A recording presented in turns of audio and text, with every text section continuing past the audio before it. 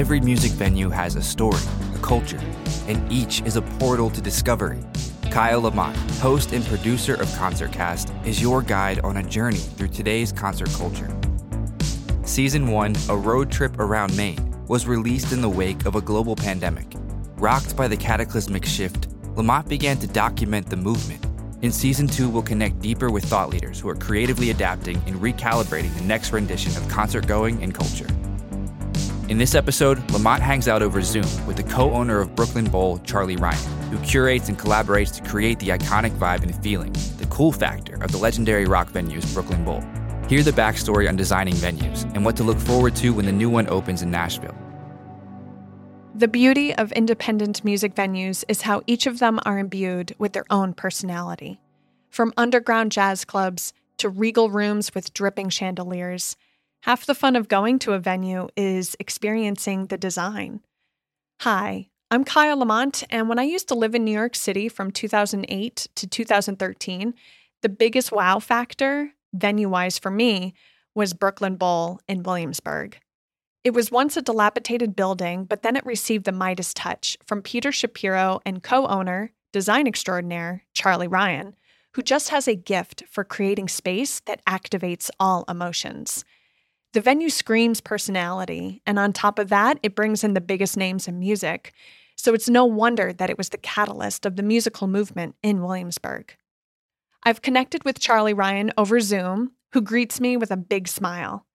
His room is stark white, except for a cartoon-esque black and white poster that says, "Smile," and in the corner I notice an iconic knockdown punk, which is perched on his windowsill. If you've ever been to Brooklyn Bowl, then you know what I'm talking about. I find that those are sort of synonymous with Brooklyn Bowl now. Was that intentional, do you think, or was that sort of just happening? It's just one of those things that fits neatly into visual identity. And we noticed it right away. As soon as people came to the place back in 2009, they would pose in front of those knockdown punks, the wall that we have of knockdown punks. So go with it. It's a great thing. I mean, we just really stumbled upon initially the identity of using the iconography of Coney Island, that kind of identity. And that was one of those lucky things that sometimes happens when you're open to the elements around you. Because we realized that that's part of Brooklyn. It's a very distant part of Brooklyn, but since we're Brooklyn Bowl, we could legitimately grab that and have fun with that imagery. Ryan is a former commodities trader. It's really funny, actually, to think back on that. That was an environment where you had 5,000 people on one floor, really cheek by jowl, really close to each other, yelling, inadvertently spitting, using the same phones, using the same pens. And then he segued into trading physical metal. I had a business with a partner, and we had an office in Uruguay and one in Abidjan, Côte d'Ivoire, Ivory Coast. So we were bringing metal from Africa and South America to North America, which invariably means Canada, just the way the business works. But that's a business that is even more fraught with crazy people. But in the business, there are all kinds of people with all kinds of agendas in terms of laundering money and things like that. I really wanted to get out of that business was really counterfeit for me. So I thought, well, what do I really want to do? I really wanted to get back into food and beverage, but especially music, because I'd done that as a kid, and I'd even worked as a low-level gopher, really, for Bill Graham, who's a legend in the business out in San Francisco back in the early 70s. So it was just kind of a glimmering horizon, and it wasn't an act of bravery to do that for me because I didn't have a wife, I didn't have a mortgage, and I'd also made some money in the businesses that I'd been in. So I was really able to take that chance before I was too old and crotchety to do it. And it was one of the best things I ever did in my whole life. He started managing a little-known club in New York City called the Wetlands. That's where I met Peter when he came along to buy it as the young kid, relatively fresh out of college, to buy it and to carry on the two-headed monster ideals of this place, which was environmental activism, social justice, and on the other hand, the nightclub and the music club. The two completely transformed the place. The bookings got fresher and the place got cleaner. Cleanliness is not always next to godliness, maybe in the case of all music clubs, but in the case of Wetlands, the place definitely took on a second life, a second golden age, I would say. So that was really fun to do that for a few years. Is that then where you sort of started getting ideas for how you would design your own music venue one day? Well, yeah, actually, what we did was we would take the staff out. We took them out to a bowling alley, which I won't mention the name of. But when we had our little wrap up the next morning, before either of us probably had even gotten out of bed, but on the phone, one of us called the other and said, "Wow, that was really fun." And then we got into the whole idea of it. It just seemed like it was really fun with this magic ingredient called bowling. They were inspired by how everyone felt like kids again. What we had in mind was something that was going to be much more visceral and intense and connected than that. And so what we came up with was Brooklyn Bowl. The year was 2000, and they were both busy with other things at the time. But before they knew it, they were scouting around Brooklyn, looking for a building to accommodate their vision. We kind of did it by feel, and we did it by going to neighborhoods and just kind of feeling it. And for a while, that seemed like a bad strategy. But then when we found what we found in that one moment, it turned out to be a great strategy. It's almost like sticking out your thumb and hitchhiking. Somebody picks you up and takes you to San Francisco. That was a pretty good strategy. Our identity was kind of wrapped around that particular physical structure, which was a complete mess at the time we saw it. But we did realize that the bones were there. It just took some imagination. The building was once an old iron foundry, and it was completely run down. The landlord even told them that they were crazy to be leasing it. One of the walls really wanted to fall down, the exterior wall on 12th Street. So there was just a whole lot to do. When you go into Brooklyn Bowl, one of the distinguishing characteristics is all the wood. Well, it was a really badly cracked concrete floor. Not pretty at all. There was trash everywhere. And even the beams up above, we could see that they were wood, but you couldn't see any wood tones to them because it had been covered by, I don't know what color. Maybe it was originally white paint on all those beams, but it was like this kind of ghostly gray color. And the same thing goes for the brick walls. So you could see that they were brick walls. The two got to work to create a multi-purpose building, a music venue and bowling alley in one. They brought in trusted collaborators, including Tristram Steinberg, who was able to translate their vision into tangible and eventually emblematic elements, like the leather couches, the amber-colored lighting, the wood, and the brick. We wanted people to feel like it was an oasis. After all, it is interior. We're not letting the outside in. We don't even have windows. So when you come into this place, what's the experience that you get? What's the feeling? What's the sense memory that you can walk away with? So Tristram understood that really well. Ryan excels at picturing how people will interact with the space, how people comfortably move around. He draws up rough renderings for architects to run with, and he helps tackle structural problems. There are some columns that are going to be there. They're not going to go anywhere. How do we integrate them so that we can get the greatest mileage out of them, which can mean a lot of different things. In many cases, the best thing you can do with columns is make them seem to disappear. They're not going to disappear, but how do you make them seem to disappear? Being the world's first LEED certified bowling alley is a source of pride for Ryan. You have to file a lot of papers. You have to pay attention to what is your HVAC system? Does it have variable frequency drive motors? Does it have CO2 sensors? Does it have things like that? Probably common now, but at the time they weren't that common. And many people wouldn't know enough to make sure that they had them, or they wouldn't want to spend the money to do it. And so we tried to build a place that we would be really proud of. We just kind of took it as a given that people who are interested in this kind of thing might be just slightly emboldened or inspired by it. When I lived in New York City and first walked in there, I was completely bowled over. No pun intended, but sorta. It felt like a cool carnival with something to do around every corner. From a fortune-telling machine to what felt like hundreds of TVs, it was sensory overload. And my favorite part is the giant disco ball. I can't even count the number of shows I've seen there, and that's not including the shows I've seen at the Bowl in Vegas. But one of the best memories was during a set break while Soul Live, a Brooklyn funk band, was playing. Both Peter and Charlie walked out on stage to thank us all for coming and then bought everyone in the room tequila shots. I looked around and the crowd was being flanked with servers passing trays of tequila. I mean, who does that? That was good tequila too. It actually was. I mean, what was Peter like? Hey, man, let's buy some shots for everyone. And were you like, no, or yeah, cool. Or, do you remember that? I will admit, a lot of times ideas like that originate from Peter. Not always, but a lot of times they originate from Peter. And I think that one did. When the Bowl first opened, there happened to be a weekly summer music festival right down the street on the waterfront, which helped bring in first-timers. So pretty quickly, we were on the map.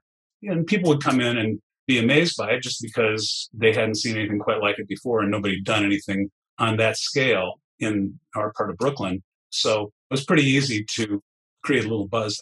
And you basically took the model and ran with it to Las Vegas, to London, and now to Nashville. So Yes. was that part of the original plan the entire time to sort of take it around the country, or was that an organic decision that was made just through time and success?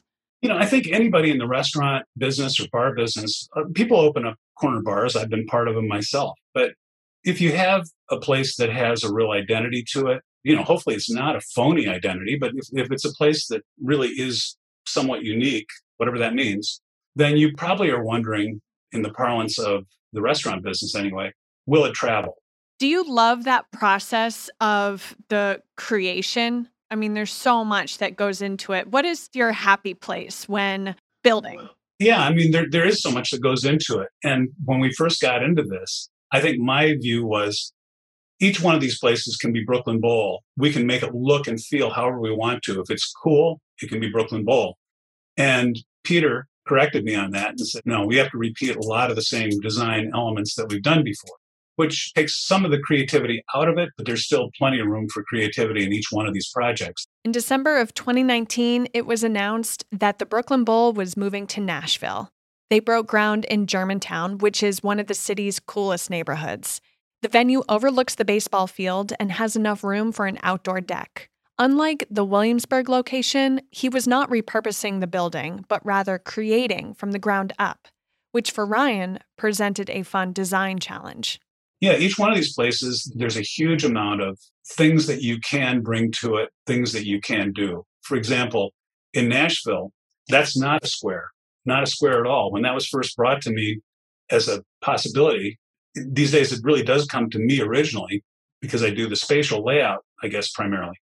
And we had this opportunity, and it could be as many as 350 feet long when they brought it to me, but it could only be less than 100 feet wide. When I first looked at that, I thought, well, I don't think we can do that, but it would be really foolish to just say, we can't do that. Let's see if we can really make it sing in dimensions that we've never thought we could do before or never even tried to do before. And it was very challenging, but eventually we did it. And then COVID.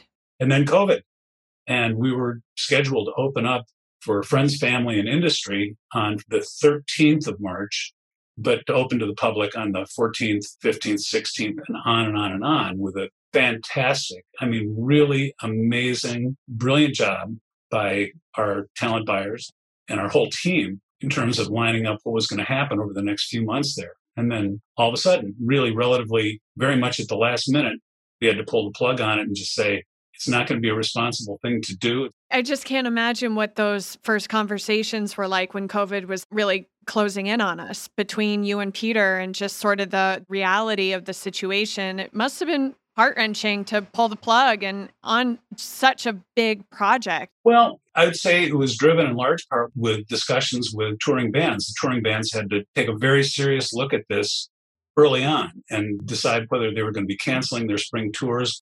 Nobody wanted to pull the plug on their tour. We didn't want to pull the plug on our opening there. We didn't want this to be happening. Still don't. But it became obvious to us that this was the way to go. Jason Isbell broke in the stage with a live stream show, but as of right now, the only way you can see the venue is with a virtual walking tour offered on their website, or by watching a high-end live stream concert on fans.live. So for the most part, people haven't seen this place, and they certainly haven't seen it in what I would consider its full glory when you have just a band that you really want to see. You're in a prime spot. You're having a great time with your friends. You got the food that you want. Maybe you've got a bowling experience that you want. It is a little bit of heaven. And, we're coming up now pretty quickly on a 6-month delay for people to be able to really come in and feel this. And we don't know exactly when we'll be able to do it. But eventually, I think this is the same question as before we opened up Brooklyn Bowl, the original in Williamsburg, Brooklyn, is, are people going to love this? And I think at this point, we can say they're absolutely going to love it. We know the concept. We know how people will relate to it. But this place has really fun things for people to tie into and love. And I just don't see any way that they won't love it. A cool design touch that Ryan is proud of is a wall of windows, which was inspired by an old apartment of his in San Francisco, where each window had a different color pane of glass. What we did there, which actually inadvertently harkens to the Ryman, which I wasn't thinking of, has some color to their windows at the back of the house there, which is Nashville. But this is much more of an unforgettable kind of colored window experience. I think anybody who comes to our place is going to notice it and remember it, and I think they'll all like it. There are new ideas there in terms of aspects of decor, and the people really responsible for that are the architects that we have now. They're awesome.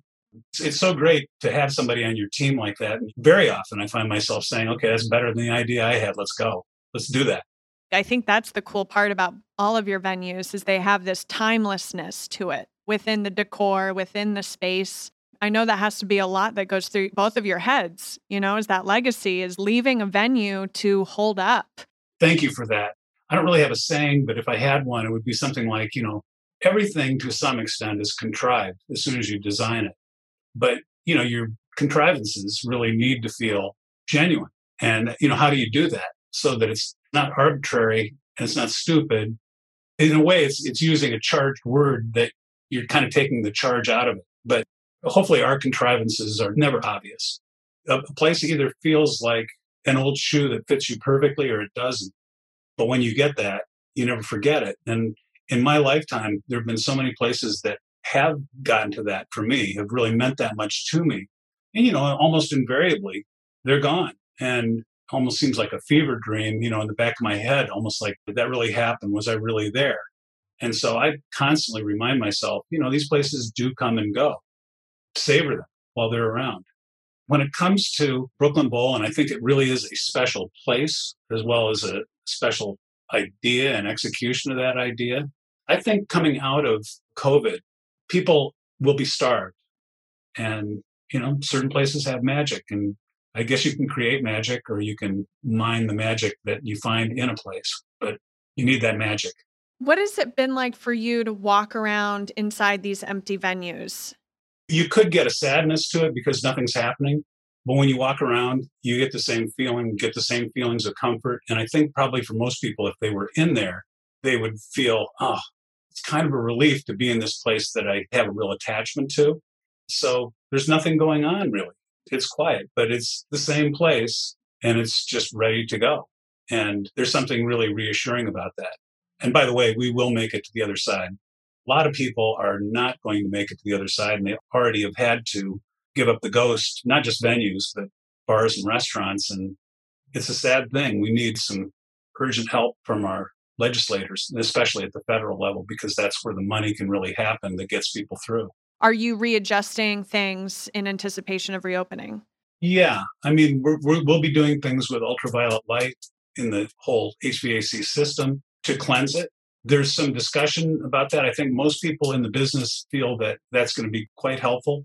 But to me, the most important thing we can do is make sure that the air that's in the system is as clean as it possibly can be as we come back from this. Not surprisingly, Ryan has lots of ideas on the subject of airflow, ways to mix in more outside air and potentially clean it with UV light. And he's sure that this will become a way of doing business for the foreseeable future.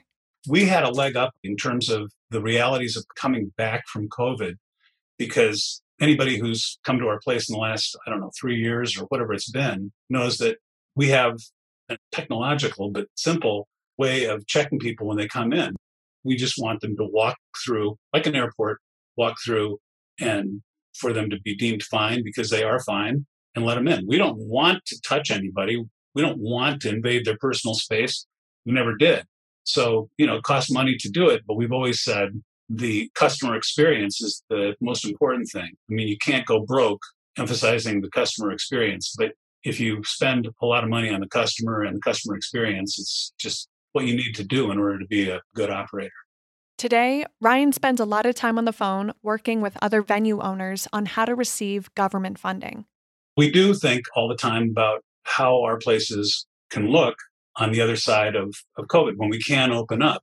And I would just say about that you can grab it too tightly, you can oversteer, and you could easily get brought up in solutions that will be passé by the time we get to the other side.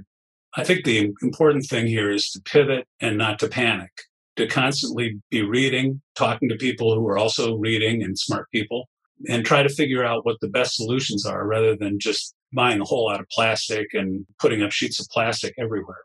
And have you and Peter's relationship grown or changed? We do work on things. We do discuss and work on decisions together. But, again, at the heart of it, I think the best of it is really when you're brainstorming and thinking about new things that you could do, new things that you should do. And I think we do pretty well in that. What I would give to be in the room when these two business partners hit on their next new idea. I have no doubt that the same design genius that turns dilapidated into thriving will turn pandemic challenges into visionary solutions. And when we're on the other side of this, the only thing we're going to have to worry about is what show we're going to see first at the Brooklyn Bowl. And to not forget to take that selfie in front of their infamous knockdown punks. Little things that go a long way. Donate to NIVA, the National Independent Venue Association, to save our stages. And watch a live stream from Brooklyn Bowl on fans.live. Our resident mastermind is Mark Tuckashan. Editor and engineer is Peter McGill. Our supervising producer is Heidi Stanton-Drew. Special thanks to Charlie Ryan, Pepper Little, Amy Charlie, Cara Romano, Eddie Contento, Jesse Kudo, and thank you for listening.